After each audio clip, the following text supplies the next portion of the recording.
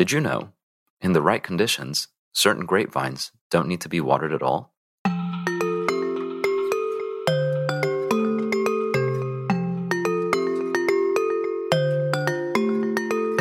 Welcome to Sustainability Matters Today, where you'll learn about the fantastic work people and organizations are doing right now to heal our planet through environmentally friendly products and methodologies.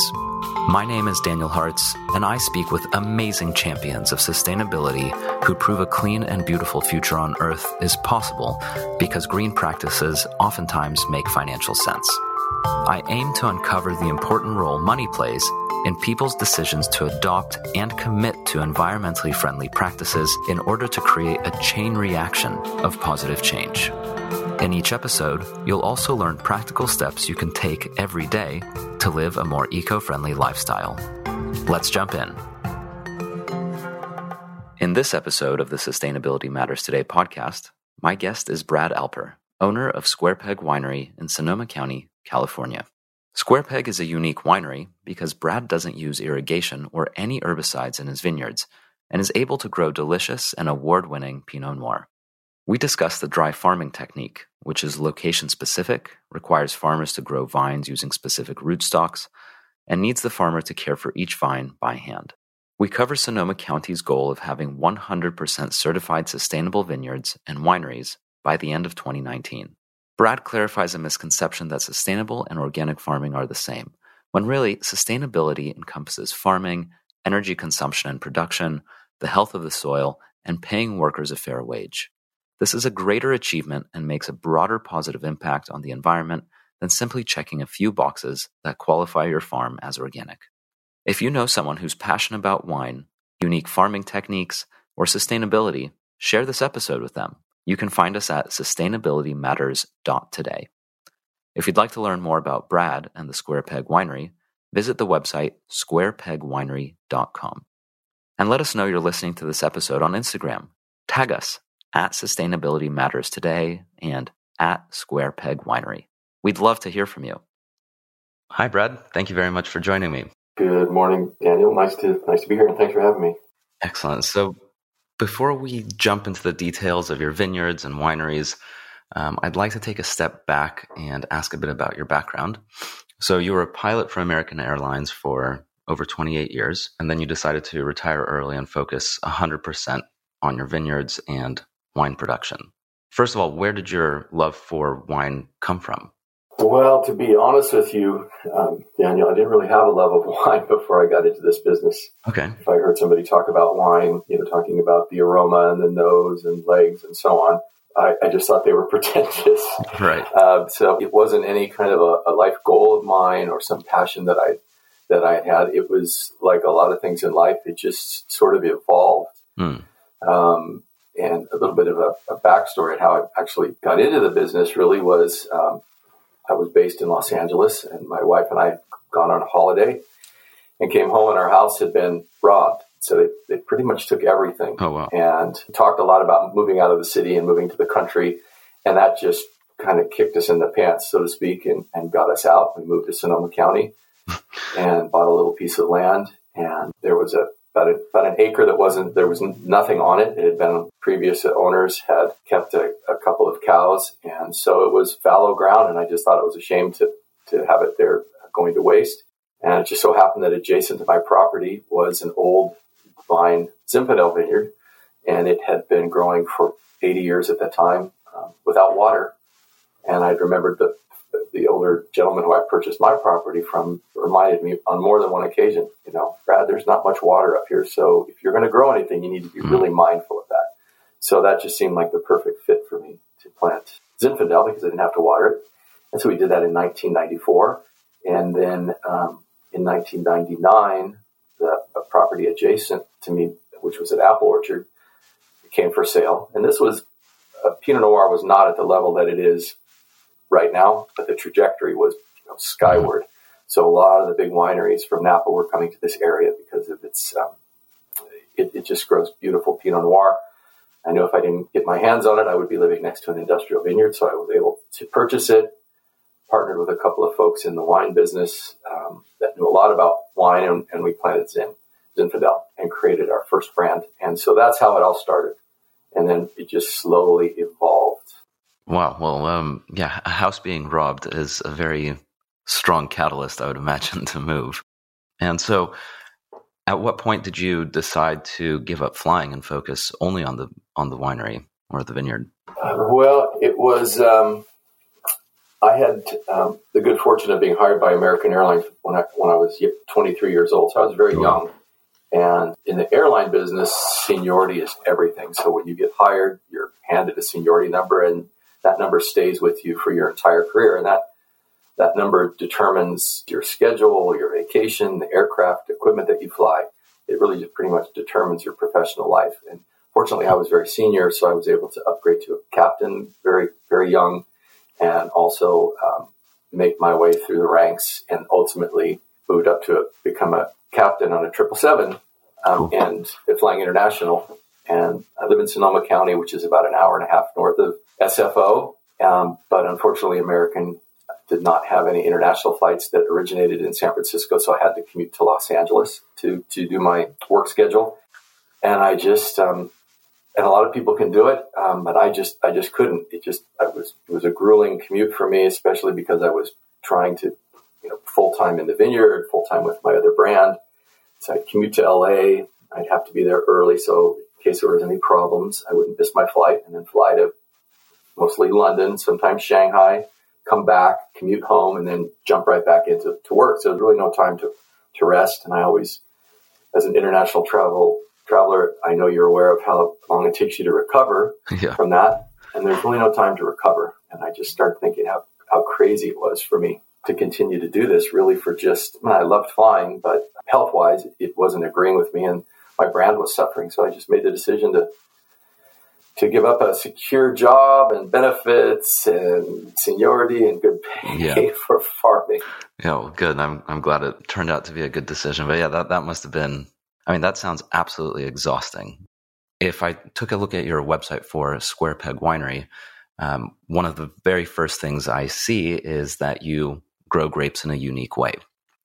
So what are some of the primary differences between your vineyard and quote unquote conventional vineyards? Well, the main thing is that we dry farm. So we grow our grapes without irrigation. Mm-hmm. In many parts of the world, that's not such a big deal because there's rainfall throughout the growing season. But where we're located here in Sonoma County, typically we don't see any rain from May until, say, October. Wow. We might have a little sprinkle here or there, but for the most part, there is just no water at all. So it is unusual for grape growers, especially growing premium quality grapes, to dry farm. Mm-hmm. Zinfandel is more widely dry farmed, which we grow. And then Pinot Noir, if I had to put a number on it, I would say less than 1% of the growers in this region dry farm Pinot Noir. So that is the main difference. Other things that we do a little bit differently than many vineyards is that we do not use any herbicides, mm-hmm. Roundup, basically, underneath in our vine rows, because it's difficult to remove weeds underneath the grapevines. So what many growers will do is they'll spray an herbicide underneath each row, and it looks beautiful, and the vineyards are pristine, but you're adding herbicides into the soil. And if you just do that 10, 20, 30, 40, 50 years, it's certainly not good for the soil. So we still have to remove the weeds. So what we end up having to do is do it by hand. So it takes us quite a bit longer, and it's quite a bit more expensive. But in my view, it's better for the environment over the long haul. Yeah. I also saw that you actually care for each vine by hand multiple times throughout the year. Yes. So that way, rather than just going through a kind of homogeneous or mechanical approach and just doing everything the same for each vine, each one is actually taken care of individually. And so what's the benefit of doing it kind of by hand rather than the same for everyone? Well, it's dry farming really requires that we do that. So those growers that irrigate their vineyards, essentially they're able to provide whatever fertilizer they need through the irrigation, and they're able to obviously irrigate. So each vine is, while they're not identical clones of each other, essentially they're all getting the same amount of nutrition and water. They're all getting about the same. So they essentially, you can train each one of them the same. So when you have a crew come through to prune, for instance, you can just tell your crew, okay, on this one, here's how I want you to prune it this year. Mm-hmm. On one side of the vine, leave this cordon, which is a lateral arm. Just leave me one cordon on one side, and then leave me two on the other. And then the crew goes through, and that's what they do. When you don't irrigate, one vine might be extremely vigorous, very healthy, and the one next to it might be a little bit weaker because maybe there's a different soil structure, or it's wetter, or for whatever reason. So you can't leave those two lateral arms on one and then one on the other. You might only be able to leave one lateral arm because that vine, the vigor of that vine just will not handle so many lateral arms. So when we prune, we have to have a couple of folks who are very in tune with the vineyard, who are looking down the road 3 to 5 years with each cut they make, because it's going to affect the vine for that long. And they have to really be passionate about it, and it's more than just a technical skill. They have to. There's an art involved, and they have to really care about it. So those folks are very difficult to find. So each vine, as you said, is different. Each vine has different cuts, and then by virtue of the fact that when we dry farm, we have almost no water uptake by the vine, so we have to use a root that can tolerate not being watered. Mm-hmm. And there are dozens of different rootstocks that you can use when you farm grapes. Some that are suited to wet soil, some dry, some rocky, what have you. Because we're dry farming, we need to use a rootstock that is very vigorous and drought tolerant. Yeah. And one of the downsides with using a root like that is it encourages tremendous growth in the vine. And on the face of it, you might think, well, that's great. Don't you want tremendous growth on the vine? Don't you want it to be healthy? But we don't want too much of the vine's energy going into the production of leaves and shoots. We need some of that energy to go into the fruit.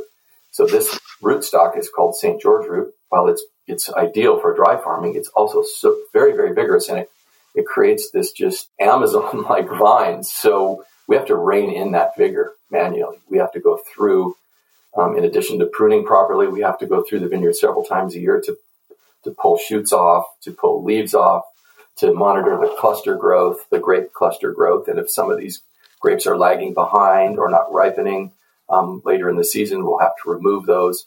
So it's all of these chores are done in even a conventional vineyard. It's just that the level that we have to take it to is greater, which requires more work, Makes sense. Which is more labor, and which is a higher cost.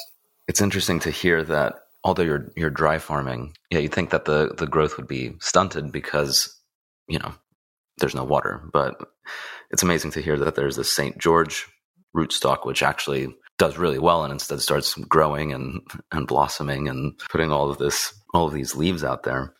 I actually had your 2016 Pinot Noir the last couple nights, and it's absolutely delicious. I wanted to make sure that I had some before we talked, and in general, I'm a really big fan of Pinot. I really like kind of light, airy wines, but what I noticed about yours specifically was that it was especially good. Do you think that dry farming affects the flavor of the grapes at all, and ultimately the flavor of the wine? Well, I know that it does, actually. Okay. When you have a dry farmed vine versus a vine that's irrigated, at least on our site here, the roots from that vine are 15 to 20 feet deep. And irrigated vines in vineyards that are adjacent to mine, actually, typically are 2 to 3 feet deep. So that's quite a bit deeper, or the dry farm vines are quite a bit deeper, obviously. So you got to think about that soil structure, the nutrients, the minerals that are in this soil that are at that very deep level that the vines are able to tap into. And while they may not influence directly the flavor of the grapes, they change the way that their grapes make flavor. Mm-hmm. So, and there's also a whole other layer to it, the mycorrhizae, which are the microbes in the soil. They have this, if you were to take a look at a cross-section of the soil down 15 feet, And with all these mycorrhizae, it would just go like spider webs under the soil. And they're just out there sequestering nutrients and actually transporting nutrients to the vine that the vine could not transport by itself. It really changes the flavor profile of the grapes. And this year, into our upcoming release of our 2017 Pinot, I was able to add a vineyard that is right next door to my vineyard, and it's irrigated. And it uses, one of the sections in the vineyard uses an identical clone to clone that I'm using in my vineyard. Mm. So I had the opportunity during a tasting here a couple of weeks ago. I had six folks here, and they were not really experienced with wine. It was a charity event, and they had bid on this special day here. And so they were not really into wine, so to speak. Right. And I talk about dry farming, and one of these guys who was very skeptical, it was clear that he didn't even really want to be there. He just kind of, his wife was dragging him along. He said, would I be able to tell the difference between a wine made from a dry farm grape versus one that's irrigated? And I said, absolutely. I said, in fact, you guys will be the first people let's try these side by side. So I went down to my cellar and grabbed a bottle of ours that was dry farmed, and the neighbors from the neighboring vineyard that was irrigated, and we did a blind tasting. And of course, in the middle of this, I was thinking, oh my God, what if they prefer the irrigated vine? But anyway, I just said, well, you know what, we're going to do it. And, I hoped that, say, 60 or 70% of the folks would be able to say they like the dry farm better and versus the irrigated. It turned out that out of six of them, all six of them said emphatically, oh, I like this one. I like this one. This is the best one. And it was all dry farm. Wow. So it was 100%.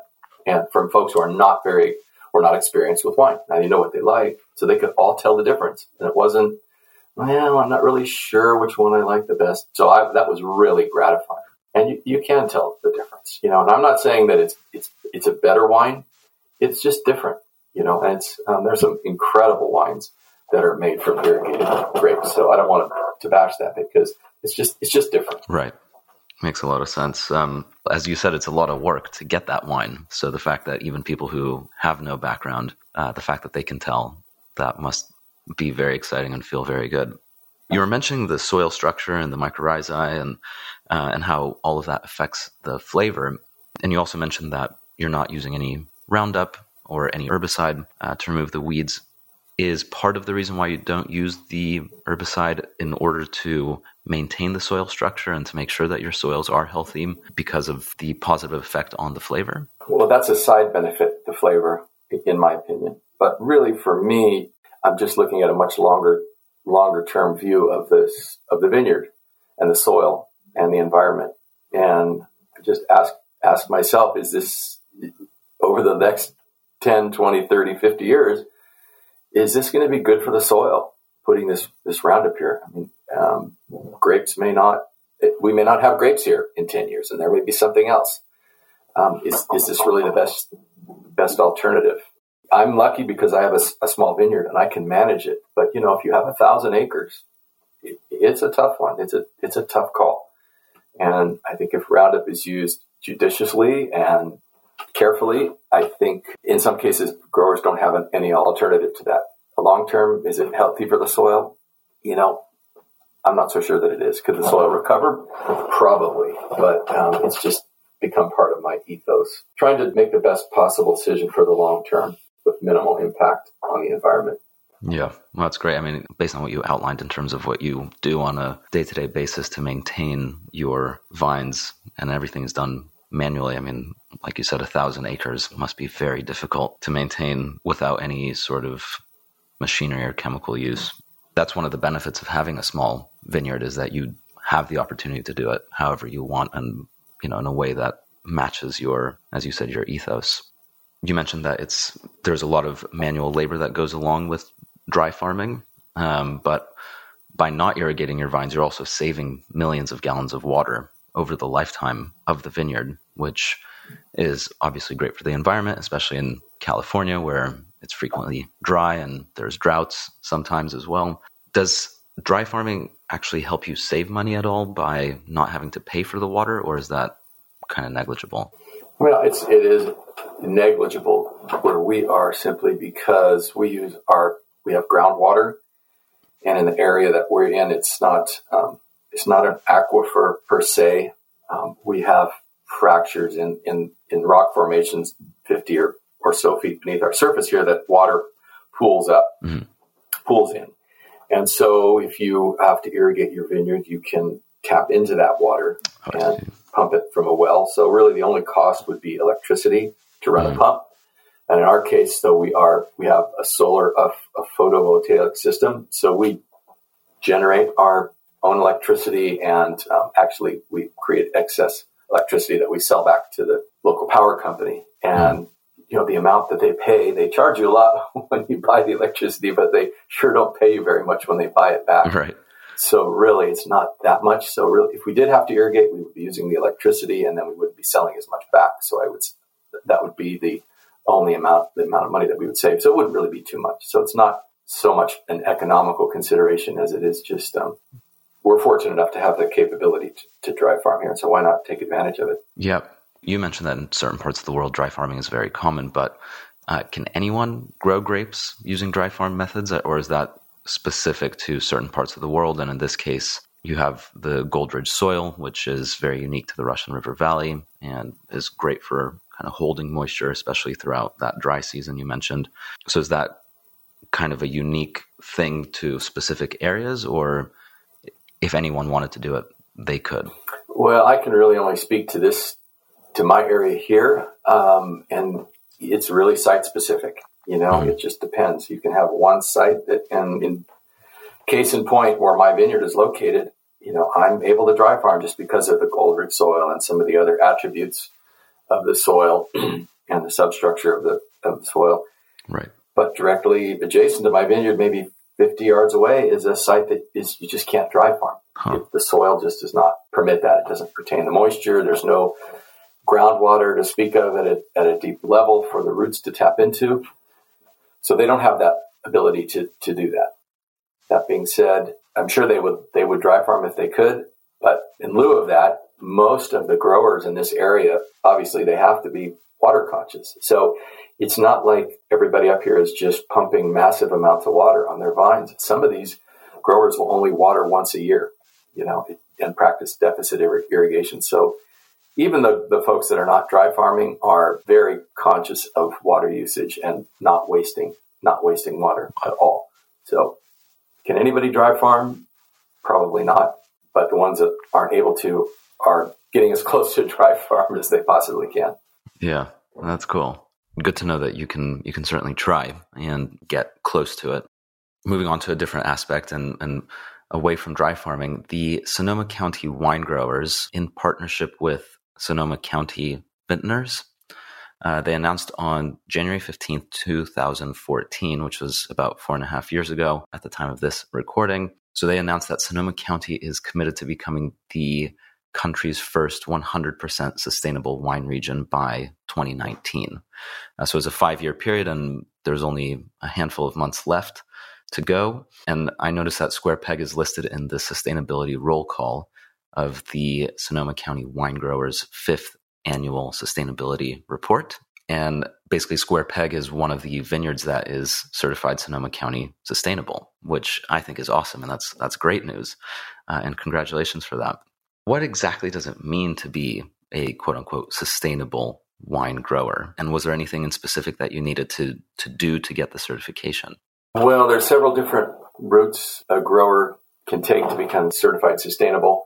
The route that we took was we have several inspections of the vineyard. It's called fish-friendly farming, and we're certified through that avenue, and it's based on the care of the soil, runoff, because ultimately everything that comes off of this vineyard ends up in a creek or a stream or a river. So we have to pay very close attention to our erosion control and managing our cover crop to filter out any of the silt that's coming off the property and retaining that, I should say. So there's a lot of different hoops to jump through to become sustainable. It's impressive because we're almost all, as you said, it's almost at 100% right now. Right. It's really gratifying to be a part of an organization that really cares so much about their local environment and, so much about the larger corporate farms that just put profit above their future generations, really. Yeah. And most or many of the vineyards in this area are owned by smaller farmers and even some larger growers that are fifth and sixth generation. And they take this very, very seriously. So I don't want to portray myself as being at that level, and I'm not. I'm actually honored to be even associated with some of these folks here who are really taking the long-term view of by becoming sustainable. Yeah, I think it's so cool that an entire county has decided, we are going to lead the way, and we're going to make sure that everyone here mitigates their impact, the negative environmental impacts of farming. We're all in it together, and we're all going to make sure that we become sustainable. It's cool to hear that even big vineyards that have been doing it for a long time are into it and doing their part as well. It's easier for these big companies to say, well, that's not really what we do. We're trying to bolster the economy and kind of take that approach. But the fact that they're running with it and embracing it is really fantastic. So SquarePeg is certified sustainable. Does that mean that you're certified organic? Well, we are not certified organic because we're actually surrounded by vineyards that are not organic. So we just don't have the clearance from those vineyards to be able to ever be sustained organic. But back up a little bit about sustainability. Sustainability is really beyond organic. So organic is just dealing with the farming. Mm-hmm. And most growers at some level are organic, and until they're not organic, right. Everybody wants to be as organic as they possibly can, but at some point you need to call on some tool in your arsenal to combat something that an organic product just will not take care of. So organic is farming, but sustainable is a much larger picture than right. just farming. Sustainable is obviously is about the farming, but it's also about retaining soil, being friendly to the fish, also paying your workers a living wage, managing your energy usage, and so on. When people say sustainable, they think, sustainable is just a buzzword for people who can't become organic. Well, that's not true at all. It's beyond organic, really. Yeah, it makes a lot of sense. Sounds like organic is very much, it's like you're just working in a bubble. So I'm not using these herbicides, I'm not using these pesticides, so I'm organic. Whereas exactly, sustainable is very much a bigger picture. It says, okay, let's kind of go above and outside of that bubble. If possible, let's not use these pesticides and herbicides as well, because that's not good for the environment. But let's also look at the bigger picture. How are my people being treated? How is my energy consumption affecting the rest of the world, really? From that point of view, it's even cooler that the entire county is going 100% sustainable, because what they're saying is we want every vineyard in our county to consider the outside world and to consider the environmental impacts of the work that everyone's doing. Certified organic is kind of an interesting thing, because I think people are now picking up a lot on what it is. And, a lot of people know that organic things are typically more expensive. The sustainability label is still quite new. I mean, it's only been kind of going on for a few years, and only now is it approaching 100% in terms of Sonoma County's wineries or vineyards. Do you think you'd be able to command a higher price for your wines if you could get that certified organic label onto your bottles? I'm not so sure that we could, to tell you the truth. People, the younger folks that are coming up, and I think it resonates more with them. And because of our proximity to San Francisco and Silicon Valley, I do see a lot of younger folks who are much more aware of that and really do care about where their food comes from and ultimately their wine. Mm-hmm.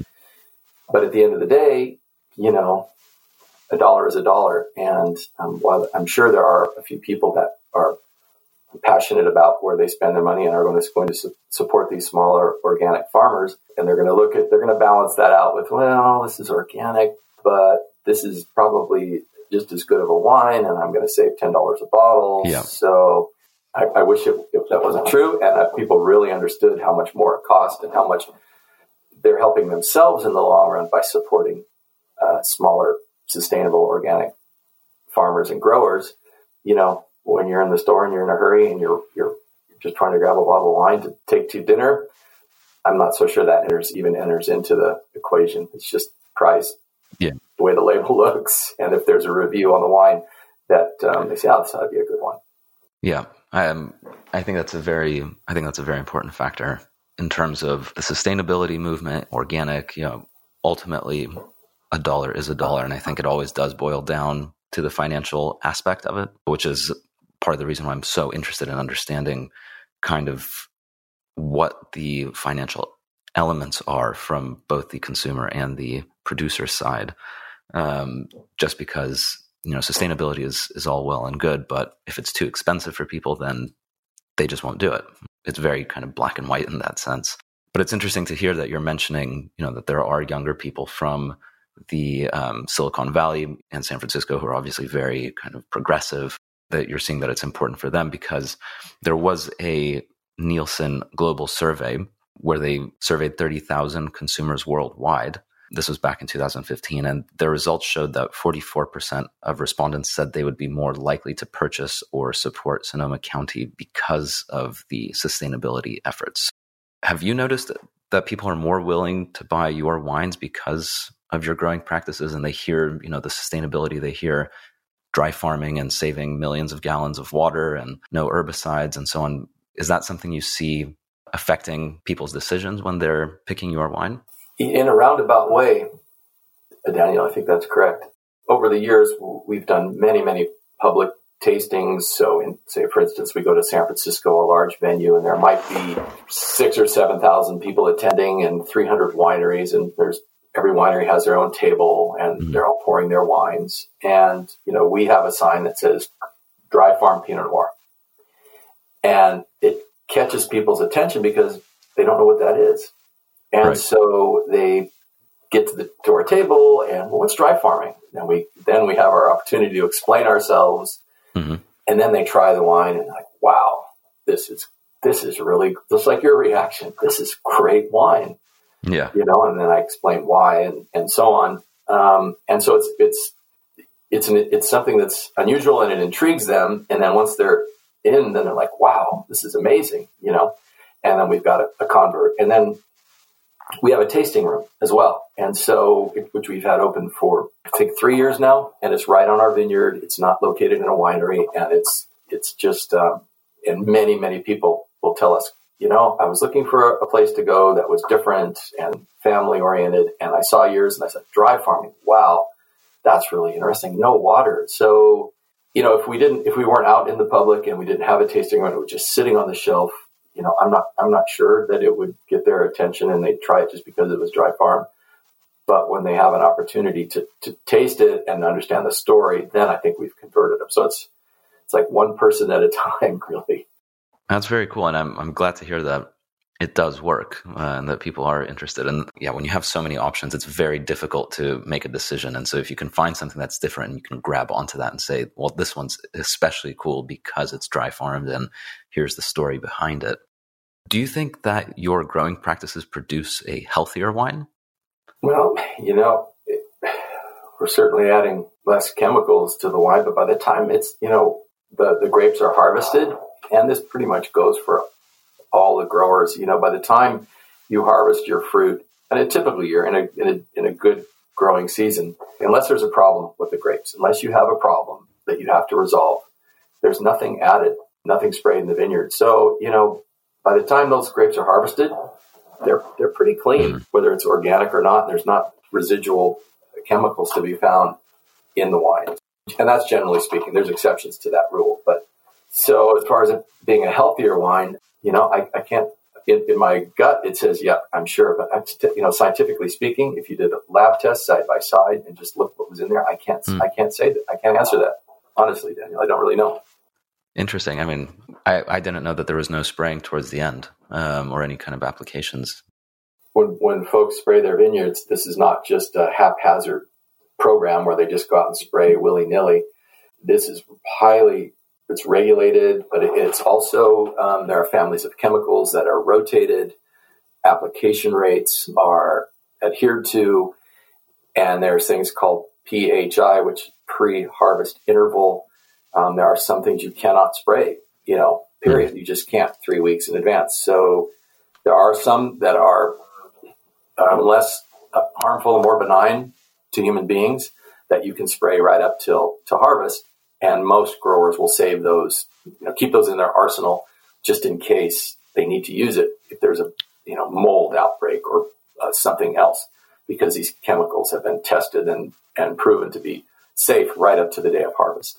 Right. And so a lot of years you won't even use them, as I said, because it's taken care of ahead of time. You've sprayed all year long, and in the last 3 or 4 weeks or month, you're not doing anything. The grapes are just out there, hopefully getting ripe.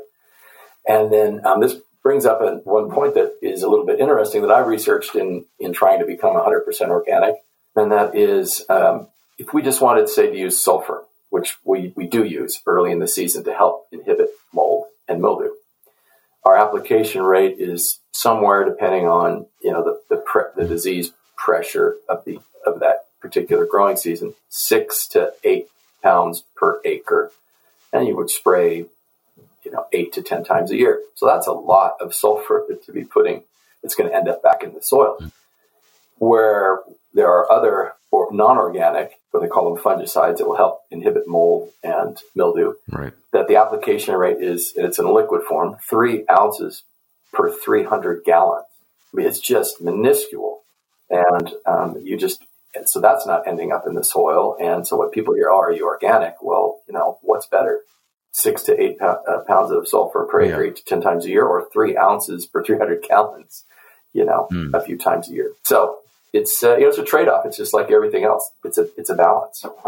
Yeah, interesting. So you're saying the 6 to 8 pounds per acre of sulfur is the organic way? That's correct. Yep. Oh, wow. And you have to spray more often. If you have a normal year where your mold pressure, or say that the environment is just normal, and if you didn't do anything, you would have mold. So you have to do something. So you spray. You have a tank. We'll just say there's 300 gallons in the tank, and it's calibrated to spray a certain amount of gallons per acre. So you mix your sulfur with that. Mm-hmm. Well, instead of spraying once every 2 to 3 weeks, you're going to spray once every 8 days. And that's a lot. And then you've got to think of, well, how is this being sprayed? Well, you have a tractor. So you're burning petrochemicals as you go through there. And then that tractor is compacting the soil. And we go to great lengths to plant cover crop, and we try not to compact the soil. So, everything is a trade-off.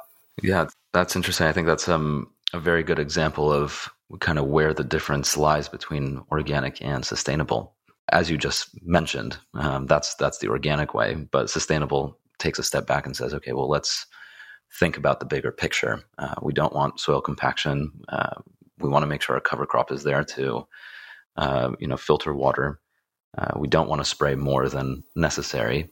So it is a trade-off, and the organic methodology may have its benefits, but the sustainable one has its benefits, which are seemingly bigger picture. Kind of taking a step back, just because as someone who is certified sustainable, as someone who was thinking about sustainability even before Sonoma County decided to do this sustainability certification, do you have any ideas on what people listening to this podcast can do to be more environmentally friendly or more sustainable in their everyday life? That's a good question.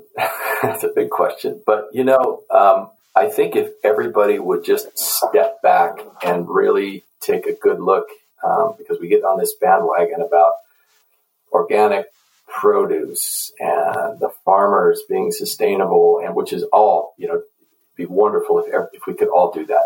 Absolutely. Right. It would be incredible. And there's people who rally against farmers who are not organic. And of course, there's always the bad apple, excuse the pun, but really everybody, most people have a car, right? I mean, the energy used to make that car and the plastics that are in that car and the chemicals. I'm sitting here talking to you over a computer. I mean, the components that go into a computer are toxic. And when these are discarded, it's just, and our cell phones and the energy that we use is, that every one of these things affects our environment, our clothes, our shoes, that when you drive your car, the tires wear down. Where does that tire dust go? So we all kind of step back and just say, oh, we need to be green and 100% organic. But, that's great. But look at your own life before everybody could just look at their life and say, gee whiz, yikes. There's a lot of things I could do here too, and then seek out maybe more environmentally friendly choices and options, and not just with food, but with electronics and recycling. If you're going to upgrade to a new computer, find a way to least impact on the environment. There's always going to be an impact. So, and I don't know if we've passed the tipping point that we can actually get back to getting this planet back in balance, but it'll probably going to be done for us. Yeah. But that's another conversation. Mother Earth's always going to come out on top. But I just think in the broader picture, if everybody just takes a look at their life and try to limit the impact they have on the planet, the better. And please, by no means, I don't want to sound like I'm an expert in this field, because I'm certainly not. There are so many people better suited to talk about this than I am. I just have this small little vineyard, and I know what works best here. But in the broader sense, I think there's a lot of resources out there that people can look at to try to improve the quality of their life, and then in turn improving the quality of life on Earth in general for everybody. Yeah, I think it's a really good point. I mean, it's so easy to point your finger and blame others and, just say, well, these companies or this government or whatever it is isn't pulling their weight. But at the same time, I mean, everyone has the option and the ability to, make changes in their own home or in their habits. And ultimately, as you were saying earlier, people can vote with their dollar as well. So if you don't agree with what one company is doing, if you can't afford to choose a different option, then definitely do that, because I think that by voting with your dollar, it certainly can make a difference, even if it's just one bottle of wine at a time. And do you have a book or two that you can recommend for anyone who's interested in learning more about sustainable vineyards, viticulture, or winemaking? I don't really have a book that I can recommend for sustainable viticulture, winemaking, and so on. There's a lot. I hate to just kind of try to bow to this question, take it the easy way out, saying you could just go online and Google and find a lot of choices and so on. But for me personally, because I live in this incredible area and I have access to a myriad of different growers, it's just personal for me. If I have a question, I can go ask somebody. So, but there are a couple of books that aren't dealing with sustainable grape growing per se. But there's one called The Science of Grapevines, and it's just it's an amazing book. Like Keller, it talks about how the vine makes flavor, how it grows, and certain problems in great detail. And so when you have an in-depth understanding of exactly what's happening, then you can step back and say, okay, well, cool. I see how this is happening. Now, how can I work with the vine? So when you have a better understanding of all the processes, then it leads you into thinking outside of the box on, well, how about if we try this, or how about if we try that? And always with sustainability in mind. And then there's another book called General Viticulture it's a standby in the grape business. Just talks about absolutely everything in great detail, and is very understandable. But other than that, folks could just go online and find the information that they need. Cool. Yeah, I think it makes a lot of sense to read books that give you a strong understanding of how the whole thing works and how the vines grow and what exactly you need to be looking for. And that way you can, once you understand those basics, then you can start tweaking and experimenting, and you'll be able to make your judgment calls because of your understanding. Exactly. Finally, where can people find you or learn more about your work and purchase your wine should they want to? Well, because our production is so small, the only place you can purchase our wine is in our tasting room, in our vineyard. So we'll all have to just come and visit you. That's right. You will. Make an appointment, squarepegwinery.com. And it's more than just wine tasting.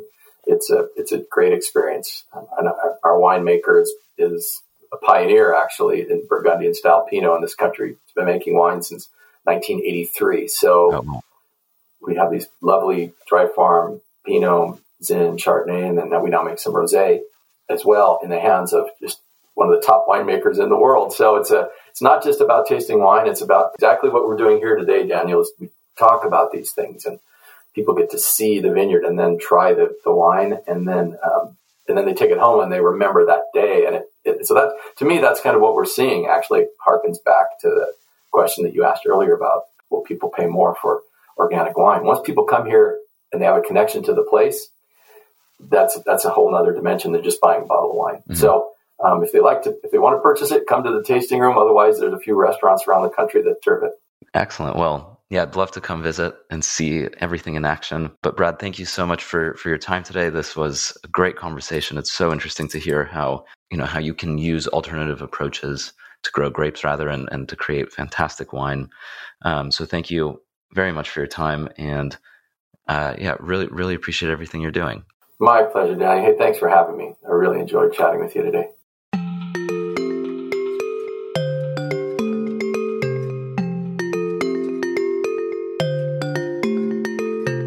Thank you for listening to episode 1 of season 2. If you enjoyed this episode, please subscribe to the podcast to be the first to know about new episodes. We're on Spotify, the Apple Podcast app, Stitcher, and anywhere else where you can listen to podcasts. If you know anyone who's interested in sustainability and would enjoy listening to this episode or any of the other Sustainability Matters Today episodes, let them know. Send them the URL sustainabilitymatters.today. And if you want to chat, tag us on Instagram @Sustainability Matters Today and @Square Peg Winery. We'd love to hear from you. Thanks and talk to you soon.